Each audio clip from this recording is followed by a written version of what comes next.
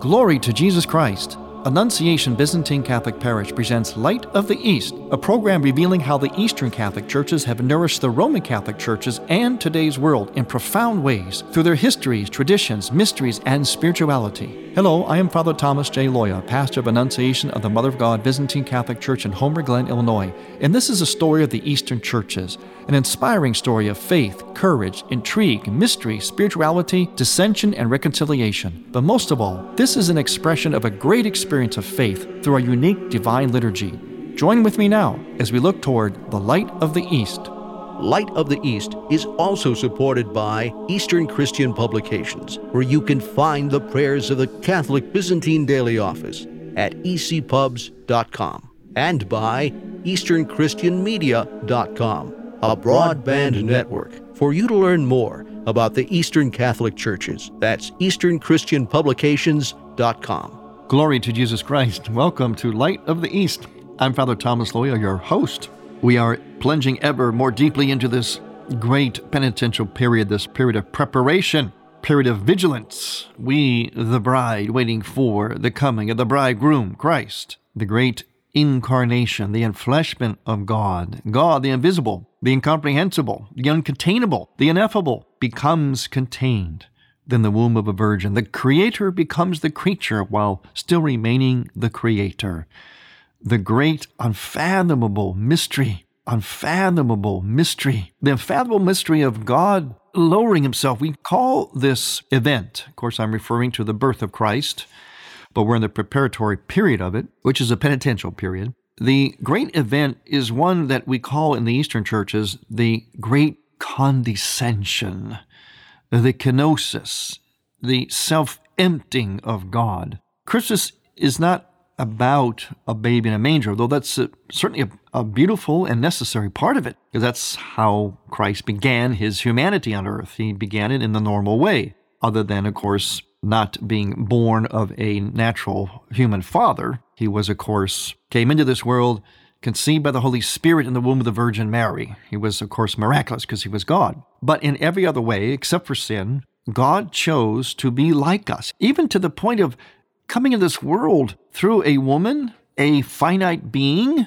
a contained space, even though he's uncontainable, as a baby, growing as a child, going through and submitting himself, as we'll see in the next several weeks, submitting himself to his own laws, which were laws meant for people who are sinners.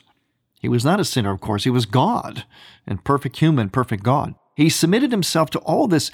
As you keep looking at this, keep thinking about it, keep trying to contemplate it and comprehend it, you'll find that it's impossible because it's just such a great, incomprehensibly, just incredible mystery. We cannot, as we say in our world today, get our minds around it. We can't get our minds around God or this kind of a mystery. So what we do is, in the Bible, in the tradition of the church and in its liturgy, we grope for analogies, metaphors. You know how poetry or a beautiful greeting card with a touching verse on it says what's in your heart better than you can? We can find our own words, but it's like our words aren't enough to express the sentiment. So we look for a poetry, a song, a card that has a verse on it and so on. And this is what then finally expresses, or seems to come close at least to expressing what's in our heart. Well, it's the same thing in the church and in salvation history. So the great way to try to capture this condescension of God, this self-emptying, this lowering of God for our sake, the closest we come, the most comprehensive analogy used in the scriptures and the church is one of a marriage. This is a great spousal mystery, as St. John Paul II would say in his Theology of the Body, the mystery hidden from all eternity, from all time, and now finally revealed in the fullness of time, in the course of time, when God himself decided when he would reveal this great mystery of the incarnation. And this great self-emptying leaves us just absolutely speechless. At least it should. It should leave us in absolute awe. And in trying to describe it, we come up with these analogies. A spousal mystery. Now, what happens in a marriage, in a spousal mystery? Well, we give ourselves to one another. Husband and wife give themselves completely to one another, fully, freely, faithfully, fruitfully, no holding back, as total self-gift. They unite intimately with one another, and by that intimacy, they bring forth life, and they enliven one another. Isn't this exactly the same thing as our whole Christian faith, where Christ the bridegroom weds his bride? In other words, his creation come to fullness in the church. We speak of the church as being the bride of Christ, yes, but by extension, the whole of creation is Christ's bride. In fact, that's why in the icon of the Nativity, the birth of Christ, what we have is featured all of creation. Notice how comprehensive, how beautiful, even if you think of a manger scene. In other words, the imagery of the church, east and west, when it comes to Christmas, is very, very enchanting, isn't it? It's just beautiful. I always was struck by the art of Christmas time. I love the art of Christmas time. I always have as a child and growing up. Of course, I was always interested in art, pursued a career in there. Was an artist before as a priest. Now I'm both. Comes in handy. But I was always fascinated by the art around Christmas time. Christmas time just inspires creativity, because that's exactly what happened. This great creation, this life, this creative act of God becoming one of us,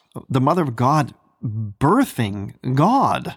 Not that God originated with a mother, but the person in her womb was both God and man.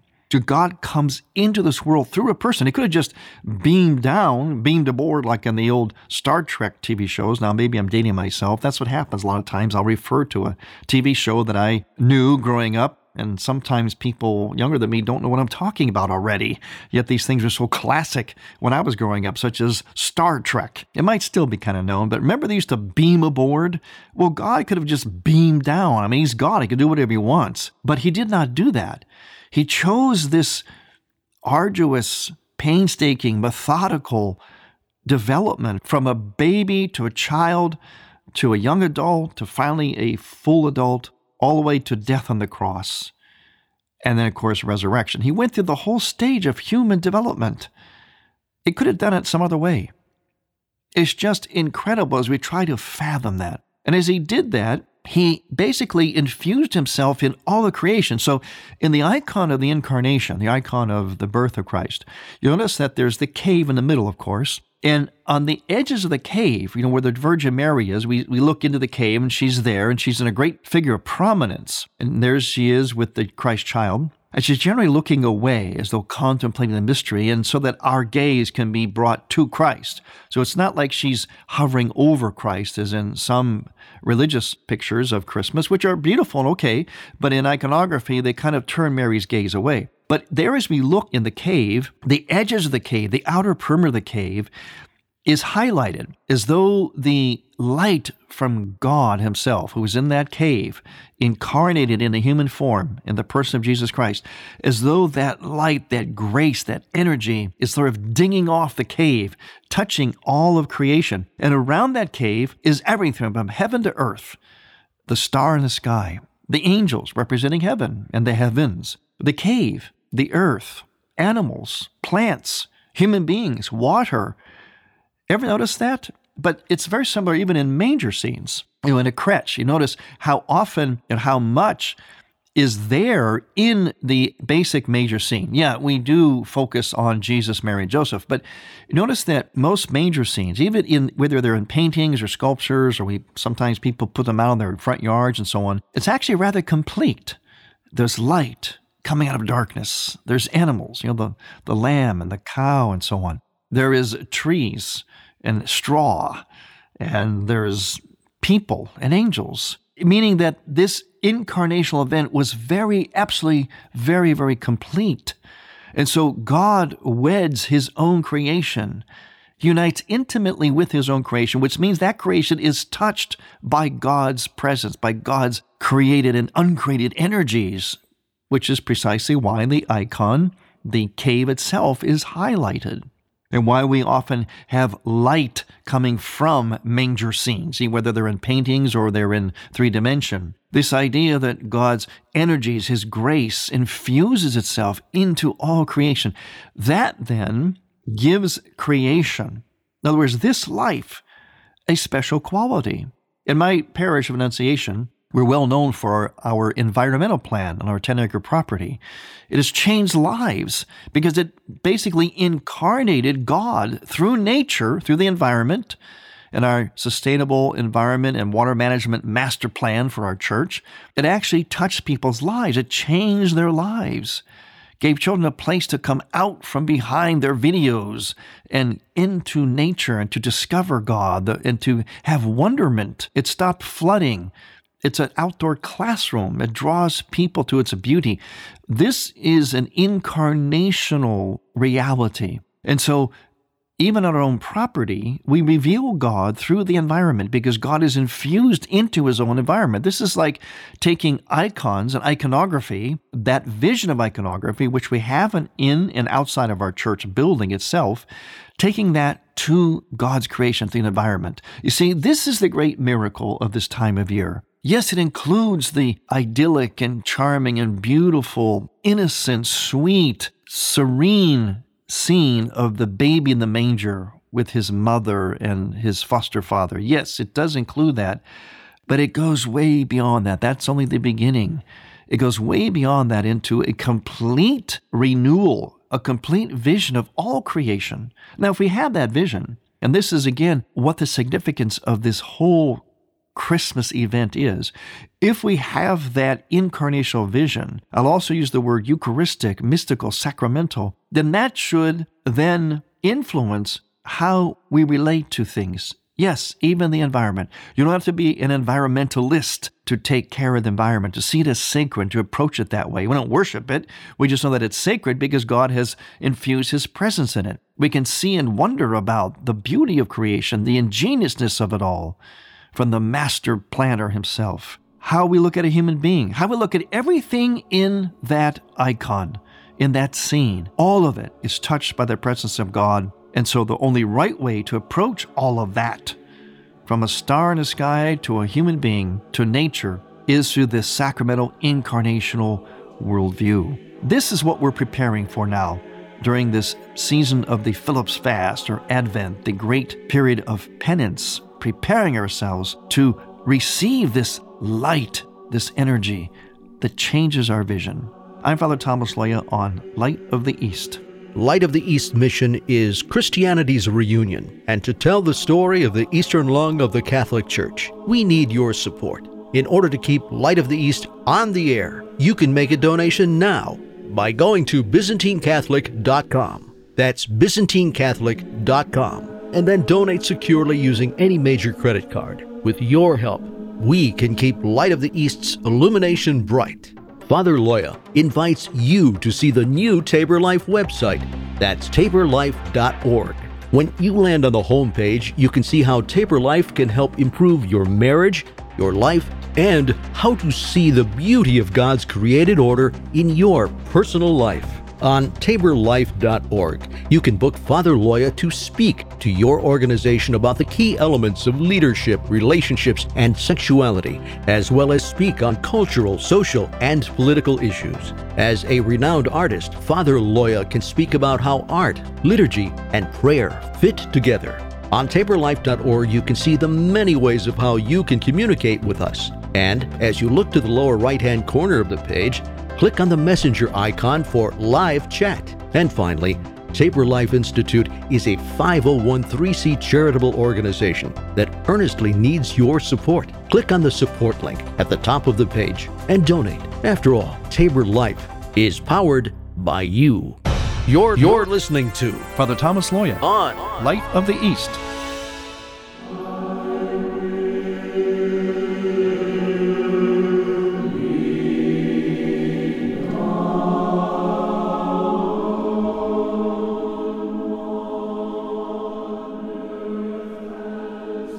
Welcome back to Light of the East. I'm Father Thomas Loya, your host, and we're talking about this preparatory period, which is marvelous because it's preparing us for a marvelous, marvelous event, the great mystery. You see, everything, all reality stems from this one event where this incomprehensible, invisible God becomes visible through physicality, through his own physical creation. In other words, the invisible is made visible through the physical. That comes to its fullness in the human person, the human body, which has its own theology. It reveals the person, it reveals God, as St. John Paul II wisely taught us. But so do the icons teach us, and the liturgy teach us this. So do the scriptures, the very soul of the church, that sacramental life, that it's all about accepting, acknowledging, and living in this incarnation reality, or conversely, it's about denying it, not seeing it, and therefore not living according to it, or trying to snuff it out, to contradict it. This is the essence of all of evil in the world. Since Lucifer fell from heaven, since he was cast out from heaven because of his jealousy and disobedience, his arrogance, his pride, he was cast out of heaven by St. Michael. And ever since, he's been trying to dismantle, deny this incarnational reality. Every philosophy, every heresy in the church, every utopian ideology such as communism or fascism, all these things throughout history were all ways in which there was an attempt to deny this incarnational reality. In other words, to separate the physical world from its spiritual value as a result of the incarnation. That's what makes this feast day so great. In fact, in the earlier years of the church, the Feast of the Incarnation, Christ's Epiphany, the Epiphany of the three kings in the West, and the Epiphany of the revelation of the Trinity in the East, in other words, Christ's baptism in which the Trinity was revealed, his circumcision, and eventually even his presentation in the temple as a child, where he was brought before the elder Simeon, who remarked, "Now you may dismiss your servant, Lord, because my eyes have seen. I beheld the Messiah in my hands." Can you imagine that? Nothing else needs to happen to me in this life. What could be better than this? All those events were basically celebrated as one continuous event. They still are in the church, East and West. It's just that it's broken up a little bit more specifically. It's a little bit more compartmentalized. But they're still joined by that one common theme of the showing forth, the revelation of God into our existence, and the revelation of God's love through Christ, God who is incarnate now in Christ, who submits himself to his own laws. In other words, he humiliates himself again. The divine condescension was God self-emptying just by the fact that an invisible God would take on physical flesh, finite flesh. He would be contained while still being uncontained. That is enough. But what's more is God goes even further in the person of Jesus Christ by submitting himself to things like circumcision. In other words, the Mosaic laws, which were for sinners, to bring the Israelites, the Jewish people, back to God. They needed these laws. We would call them rules today, or teachings in the church. But it was all to bring us back to God and to help us to participate in this self-emptying of God. He humiliated himself. He would submit himself to his own law as an example for us, so that he would be with us. He would become one of us and therefore redeem us that way. You see, again, God could have beamed down aboard and just, well, he didn't have to do that. He could have just blinked his eyes. He could have just thought the thought, and we would have been saved and redeemed. But it was a sign of his love that he would go through this process of lowering himself, taking on what we are, and infusing himself into his entire creation to redeem it all. This is the great mystery, the great miracle that we're preparing for. And as we prepare, we have to be countercultural. You know, back in October, radio stations, some of them dedicated their whole format, their whole broadcast format, 24/7, to Christmas music, quote unquote, I put it in quotes, quote unquote, Christmas music. Now, why would they do that? Why do we start celebrating Christmas as though it's already here before it's actually here? That's actually what pagans do, because then it's just constant celebration, constant holiday, and that does nothing for us. Christians wait. They prepare. They wait and look to the east. They look for that light of the east. They prepare. They light that candle to await the coming of the bridegroom, like the scripture parable says about the wise virgins versus the unwise virgins, the ones that had oil in their lamps and lit their lamps and were prepared for the coming of the bridegroom because they know not when he would come. So the preparation period is actually very, very much a part of our spirituality. We don't just party all the time. This isn't a holiday. We shouldn't even use that word. In fact, that word comes from holy day. It's a variation of holy day. We always distort everything, unfortunately. We allow the secular world to commandeer what is holy, and we sometimes take part in it, sometimes unwillingly, sometimes knowingly. We should back away from that. Christians wait. They prepare their house. They get their oil lamps ready, and they stand vigil in the darkness, waiting for the light of Christ. And we do that through fasting. In the Eastern churches, this period of fasting asked of us to give up meat and dairy products Monday, Wednesday, and Fridays. But that always goes along with increased prayer. And also the observance of feast days in the church. For instance, this week, we don't have major feast days, but we have significant ones. The feast of the Holy Andrew, the apostle, the first called, is on Monday. Then we have the prophet Nahum, the prophet Habakkuk, the prophet Zephaniah. In other words, we've got a whole series of prophets that we look at because they, of course, prophesied about the coming of Christ. St. Barbara, a great woman martyr, and St. John Damascene wrote many magnificent texts. He lived in the 8th century. Beautiful prayers in the Eastern churches. He was a great witness. St. Sabas, a great monk. And that'll bring us all the way to next Sunday, a great feast day of a great man, actually the patron saint of the Byzantine Catholic Church. That is St. Nicholas of Myra. Yes, and this year, his feast day lands on a Sunday. How about that for a double celebration? Magnificent celebration. On the eve of that, we'll be celebrating with our children. St. Nicholas will come to our church as he always does. Well, hopefully, I guess he will. I don't think the coronavirus will keep him away. Maybe he'll come with a mask, but I don't think so. He's beyond all this. He's not a man of fear. He's a man of faith, and he's eternal. He's in heaven. He lives forever. But he comes back to us, especially to visit the children. He'll come in his faithful horse and buggy up the driveway of our church and give presents to our children, speak to them about holiness. So that'll happen on the eve at our Church of Annunciation on December 5th, which is the eve of December 6th. So the feast days also help to draw us into the expectation of this coming of Christ in the flesh. But again, he's not here yet. We don't party yet. I hear things now because of the coronavirus and so on, shutdowns and lockdowns and not gathering. And I've actually heard experts and government officials say things like, well, I guess we're not going to be able to have Christmas this year because of the coronavirus and the shutdown or lockdown and the safe measures we're supposed to observe. Well, that's ridiculous. See, that shows you where the world is at. They identify Christmas as this coming together in a party. It's all based upon materialistic, earthly, here and now, secular, pagan practices. Oh, if we can't get together and party as fully as we normally did, then there's no Christmas. That's not Christmas. You can't deny or not celebrate Christmas because it already has happened. In fact, it continues to happen. It's happening. The incarnation is still with us. All we do is enter into that mystery that is once and for all. You can't not have Christmas. It's impossible. It's already occurred. We enter into that through the liturgy of the church, and we prepare for that through these penitential practices. So I mentioned the fasting, the observance of the liturgical calendar of the church, and how that helps to prepare us, the increased prayer, and increased charity. Another thing to do, make sure you get to confession. What do you do when a special guest that you've waited a long time to see, and you're really, really happy about them coming? What do? You clean house, you prepare, right? You put on your best and you act your best. Same thing with us. We got a great guest that we waited for a long time, the great mystery now revealed, Jesus Christ. And so we clean house spiritually, the house of our soul.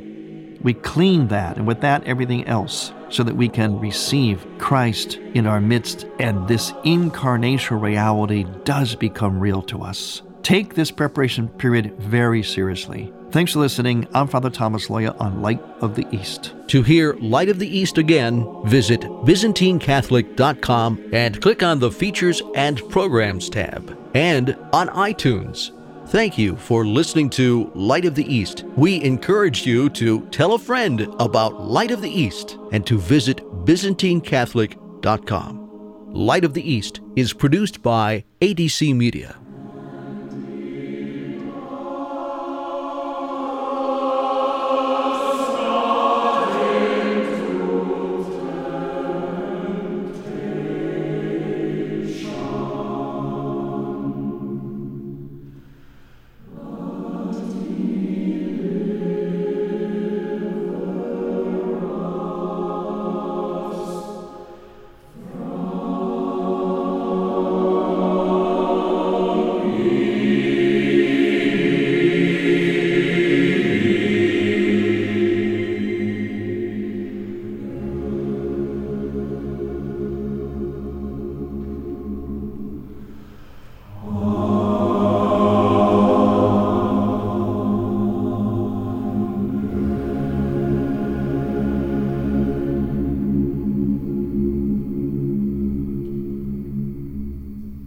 Catholic radio gives us an opportunity to become part of a larger family. It can be so lonely when we are struggling in our faith or just try to live our faith on our own. But Catholic radio connects us to that larger community of faith where we're able to get the support, the encouragement, and the grace that we need to not just struggle on, but to really celebrate all the blessings that God brings into our life through our Catholic faith. Dr. Greg Popcak thinks Catholic radio is important. So should you. Thank you for listening. Next week, we will return to the Light of the East. To learn more about Annunciation Byzantine Catholic Parish, visit our website, ByzantineCatholic.com, where you will also find an archive of all of our programs. In order to continue Light of the East with its mission of Christianity's reunion, we need your support with a donation. Any amount will be a blessing. Please make out a check to Light of the East Radio and send it to Light of the East, 14610 Will Cook Road, Homer Glen, Illinois, 60491. That's Light of the East, 14610 Will Cook Road, spelled WILL-COOK Road, Homer Glen, Illinois. Or donate online on the homepage of ByzantineCatholic.com. From the Light of the East, a new dawn of unity is in sight. God bless you, go with God, and may God grant you many happy years.